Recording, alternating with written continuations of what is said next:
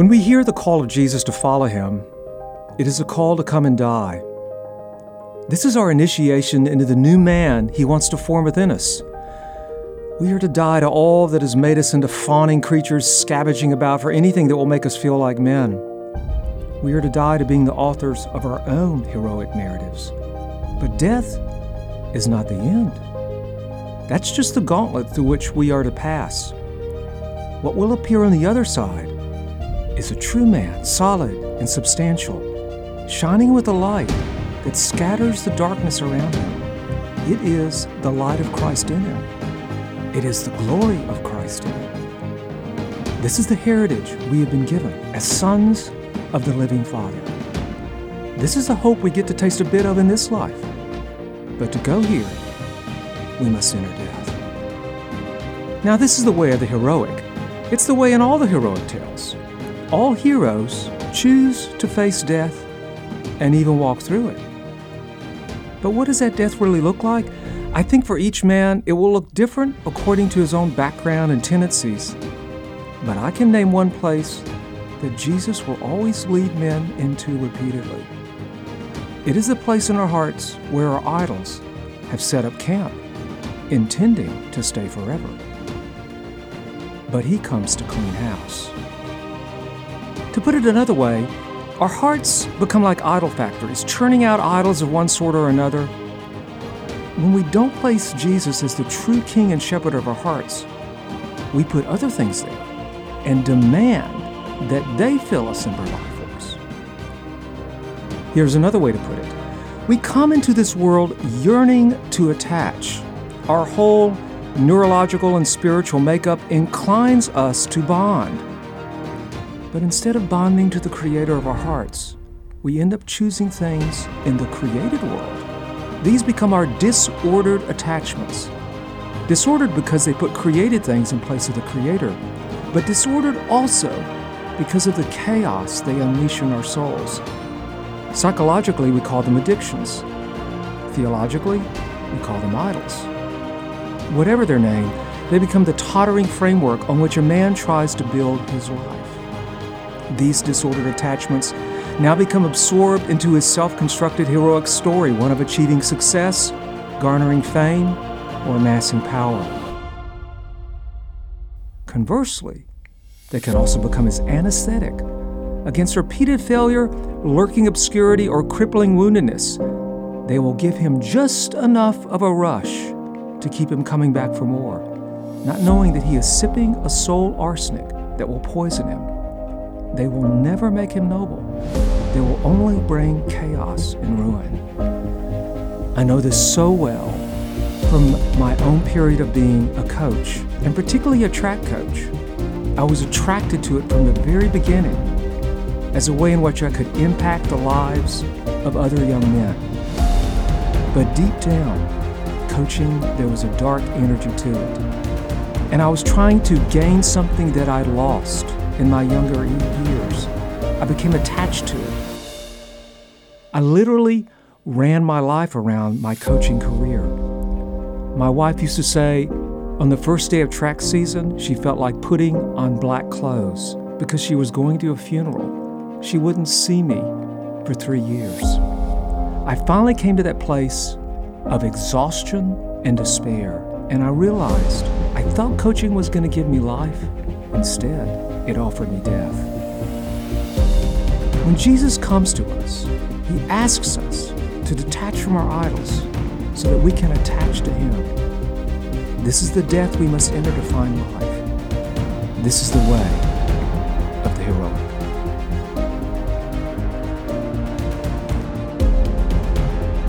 I'm Bill Delvaux, and this is Heroic, a podcast about the surprising path to true manhood.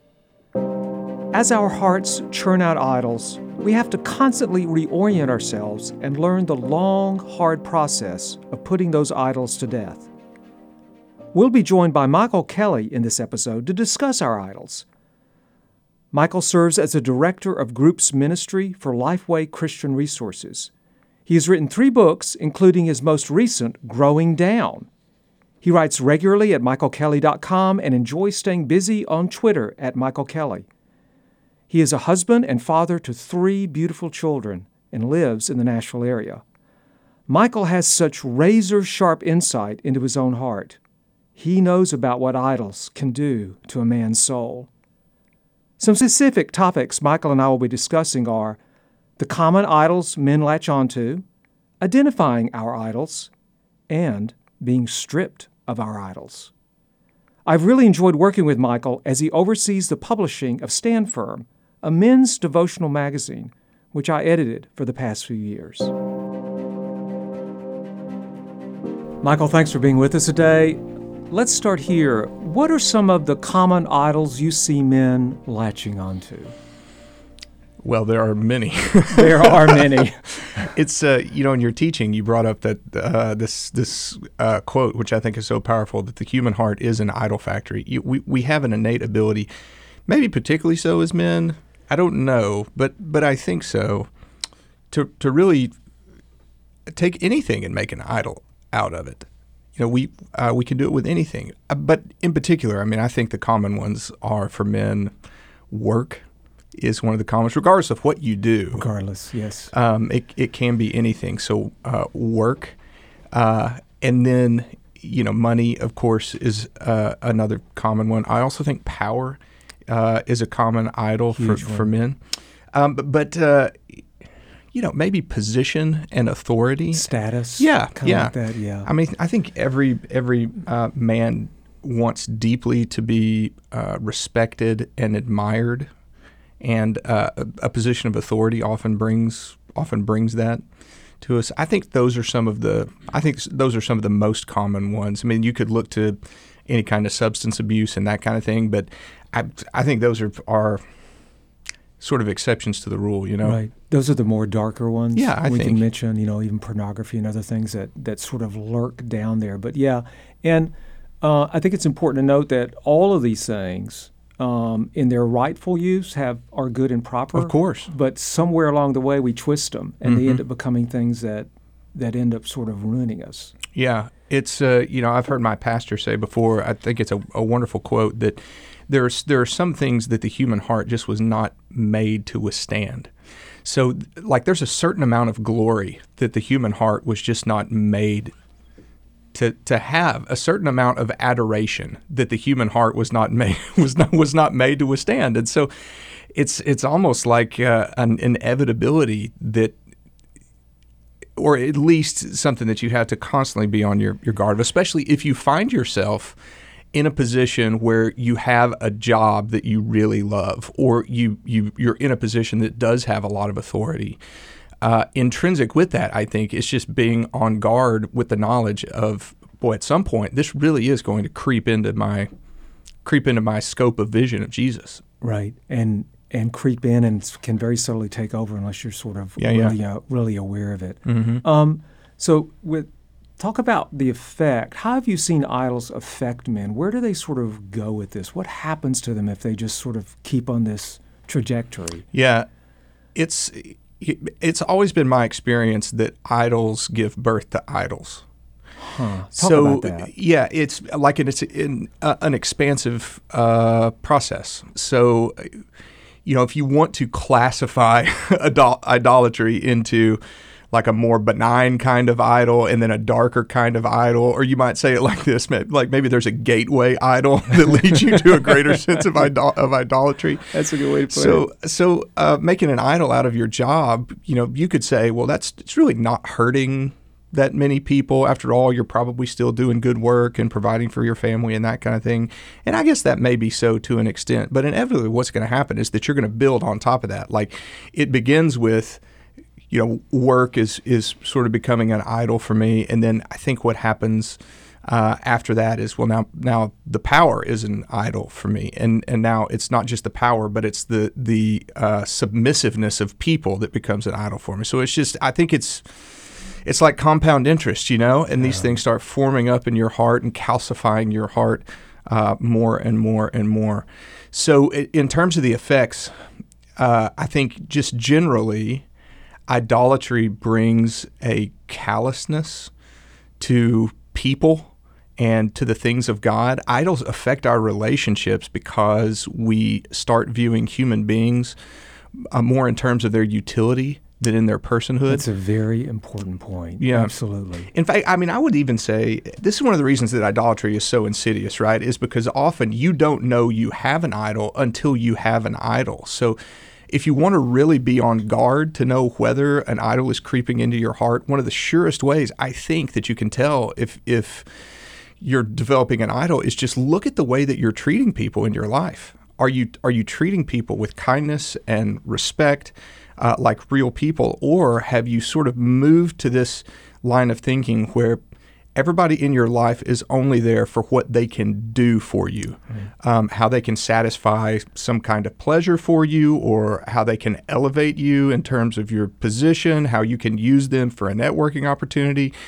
So I think that's one of the warning signs. They're a means to an end. Yeah, exactly.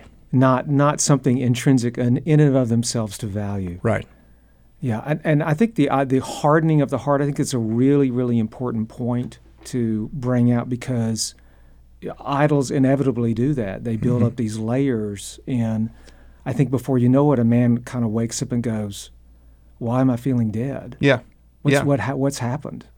I think another effect that is like a corollary to the hardening of heart is not just that you start to lose your passion for the things of God. I think it's that you start to become apathetic about sin. So one of the other ways that you know that an idol has crept into your life is that disobedience just isn't that big of a deal anymore. It doesn't grieve you very much. You can excuse it. Yeah. It's just a thing. Everybody struggles with this or that, and yeah. Yeah, I can see that. Yeah, and it kind of runs with the territory too. Mm-hmm. Yeah, the fogging. I think the hardening of the heart and the fogging of our mind towards sin is certainly critical effects.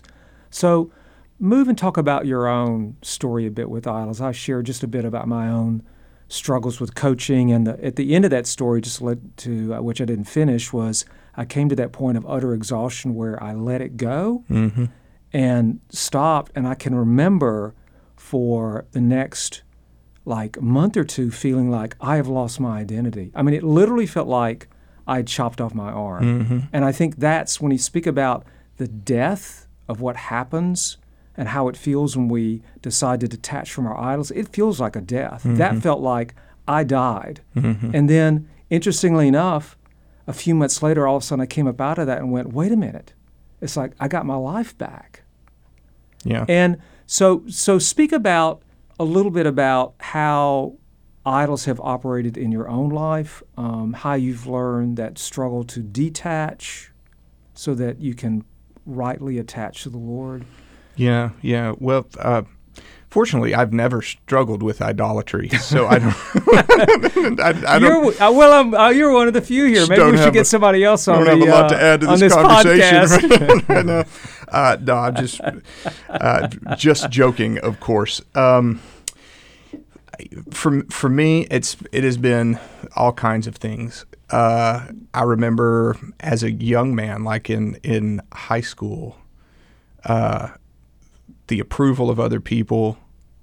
As a matter of fact, it's interesting that you did this. Like we were watching a football game. My family and I were watching a football game the other night. I played football. I used to play a little ball. Back in the day. So I played football all through middle school and high school, and I was fine at it. And my wife and I started talking about would we let our kids play football now? And we've never had to really cross that bridge because neither of my boys are really interested in playing football because they think it looks like it hurts, which it does. And then she said, well, she made the statement. She said, well, you enjoyed playing football, and it was like a real moment of clarity for me because I've never said it before. No, I did not. Like I played football for 6 years, 7th, 8th, all the way through high school. Summer workouts, 2-a-days in the Texas heat. Brutal heat. Yeah, and I am realizing now I did not enjoy it at all. And the reason that I did it was because I didn't like playing football, but I really liked being a football player. Do you know what I mean? Yeah, the status. Yeah, especially approval of others. in a town in West Texas Oh, where man. they close McDonald's on Friday night, so everybody can go to the football game. So it was that. I didn't like it. It was painful. I still have some physical effects from it. Wow. I didn't have fun, but I liked being that, So I think the idol there is, I loved being admired, and I liked being respected for that. And that's just a recent, and you're saying that as that's Yeah, kind of it's a like a recent recent clarity, like revelation. a moment, like wow, for that sure. was that. Yeah, for sure. Another one, I remember when I preached for the first time so this is one example of what you said earlier, how even really good things can become idolatrous. So I preached for the first time when I was 16 years old. Wow. And it was terrible. I still remember my sermon was, I built this really elaborate illustration. I just can't believe you did it at 16. Well, you haven't heard what it was yet. So I built this elaborate illustration around Gilligan's Island. So I wrote this whole thing out, pages and pages of illustration about Gilligan's Island, and then I got to the end and I worked so hard on this, and I thought to myself, man, I should really look for some Bible verses to go in I need to insert this here somewhere. I got to get some Bible around all my wisdom. So I preached this sermon, and I remember I preached the sermon, and oh my goodness, the older ladies were so complimentary. And people said such nice things. And so through high school, periodically, I preached several times at the church. And then in college, I got married when I was 20 years old and was a college pastor at a church at the same time I was in college. And I preached at a weekly worship service. So by the time I got done with college, I had preached a good number of times. And then I went to seminary. And I remember being in a preaching class and suddenly realizing, oh, there's like 100 of me here. They're all good. Yeah, everybody can string two sentences together and find a spiritual application about Ginger and Marianne, and then realizing, that's how twisted the human heart is. That's how twisted my heart is that my ability to communicate had really become idolatrous for me. The one that sticks most in my mind, I think, was when I was at a point in my life, and this was, 12, 13, 14 years ago. And I was trying to pursue, for my vocation, for my job, just to be independently employed. And I wanted to write books and speak at conferences. And be the famous Christian. That's what that's what I wanted to do. And so I was trying to do that and make it go, and was on the circuit sort of, and had written some things. And at that time, our 2-year-old son, who's 14 years old now, but our 2-year-old was diagnosed with cancer, and I had to immediately and dramatically change trajectory in life, and get a big boy job that had big boy insurance benefits with it. And I still say today, my wife and I talk about it not infrequently. I would say today that the day that my son was diagnosed with cancer and I was, 20, 24, 25 years old, that was the day, that was the first time that I really grew up, because that was the first time that I actively had to make a choice to do something that at least wasn't partly for my own benefit, like my own self-centeredness. That is one of the ways that idolatry works, I think, is that the Lord, in His grace, sometimes will strip you of your idols, and that stripping of your idols is very painful. It's like you described. It's like you feel like you have a part of you Cut amputated. off. Yep. And for me, what I now looking back on it, what I did for 4 6 months, whatever, was it. I mean, it felt really a lot like grief. Like I was grieving this dream of what my life was going to be like, and trying to recalibrate toward whatever it was going to be. And it is a grief, because the idol, the reason why we chase after it, it means so much to us. Yeah. And yet it's the very thing that's killing us. Yeah. And so to actually go through the process of death, it's disorienting, it's sad, it's confusing, and having a child with cancer, wow, that must have been just devastating to hear. Well, it certainly was. And, to my shame, at that point in my life, I mean, if I'm really honest with myself at that point, I think it was equally devastating, because I knew what it was going to do to him, but I also knew what it was going to do to me. Right. So it was, again, it's shameful. Like I wish it hadn't been that way, right. But it was that way for me then. And I think just a little commonality here. After listening to stories of many, many men, it's like there is often, and very, very often, this place where we kind of we are sort of ambushed, maybe is the best way to put it, and it's like it's our moment. It's like the fork in the road. It's like, oh, I get it. I see. And I love the phrase Augustine uses. He calls it a severe mercy. His austere and severe mercy, and it's like, because it just feels so much like death, and yet what comes out of it is life. Mm-hmm. I think that is true. I will say that as a dad, not just as a man, but as a dad, and I think there are a lot of people that probably resonate with this, is that one of the tools that the Lord uses the most frequently to expose the idols in my life are my children. Yes. I get that. Like over and over and over again, stuff that you didn't even know were there. Just basic examples, like when your kids don't like the same things that you do, and suddenly you have to come to grips with the fact that, my son doesn't like Marvel movies. He's different than me. He's different than me. He's not the second and better version of me, or sports or whatever, or Michael art or whatever it is. 2.0. Yeah.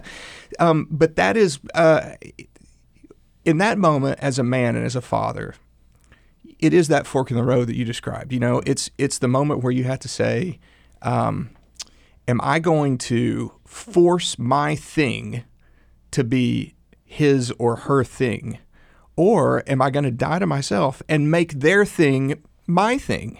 And if I force my thing to be their thing, then probably my thing, as silly as that thing is probably an idol for me, because I'm forcing someone else down that same pathway when it's not something that they're interested in or passionate about or even good at. Right.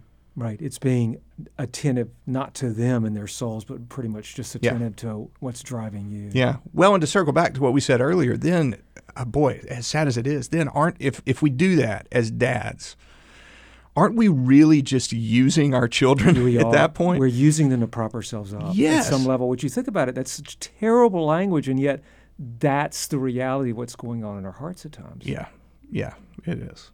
Let's talk about just the daily practicalities of continuing to root out idols. Fighting idols is a daily battle. Sort of, what have you learned about identifying your idols, fighting them, staying on guard from them?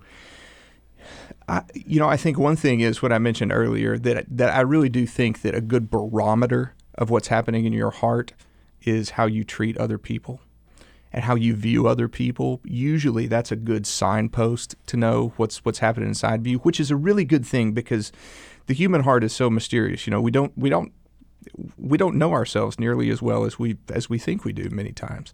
So oftentimes that can be really revelatory. We find ourselves bitter at someone or using someone or angry at someone. Chances are it's not a them problem. Chances are, first and foremost, something's happening. What's going on inside of me? Yeah, something's malfunctioning inside there. But I think another helpful way to identify whether or not an idol is creeping in is just through our emotional life and our emotional lives in general. The longer that I'm a Christian, I think the more convinced I become that the Christian is meant to have a certain amount of stability to their emotions. Now, of course, there are exceptions to this rule. I mean, someone can suffer from a clinical kind of depression and that kind of, Sure. but cases like that notwithstanding, there is a component, I think, of spiritual maturity that puts us on an even keel emotionally. And I think it's the difference between something like happiness and joy. You know, happiness is an emotion that you feel, which is wonderful, but joy is deeper than that, and it really transcends circumstances.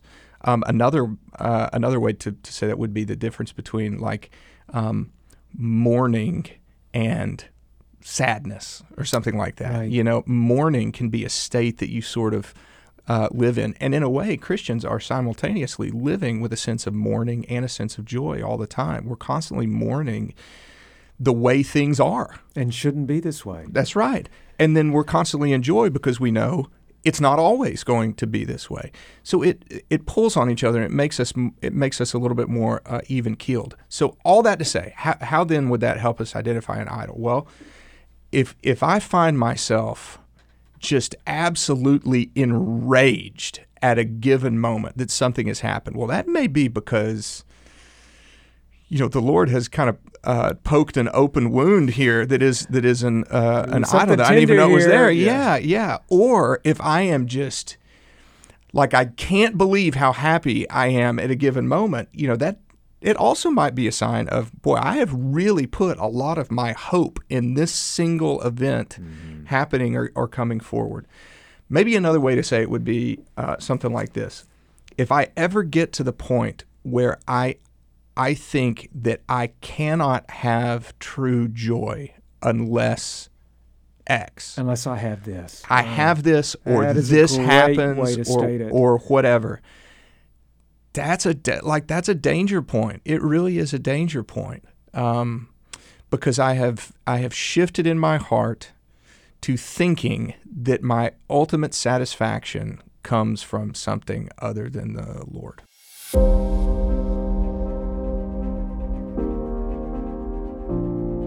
This has been Heroic.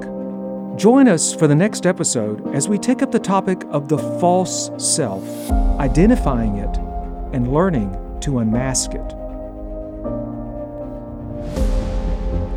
If you're enjoying the Heroic Podcast, please rate and review on Apple Podcasts and tell a friend who might want to listen in. Rating and word of mouth are the best ways to get the word out. You might also like my book, Heroic: The Surprising Path to True Manhood. Heroic will give you what you need to take the journey to become a man.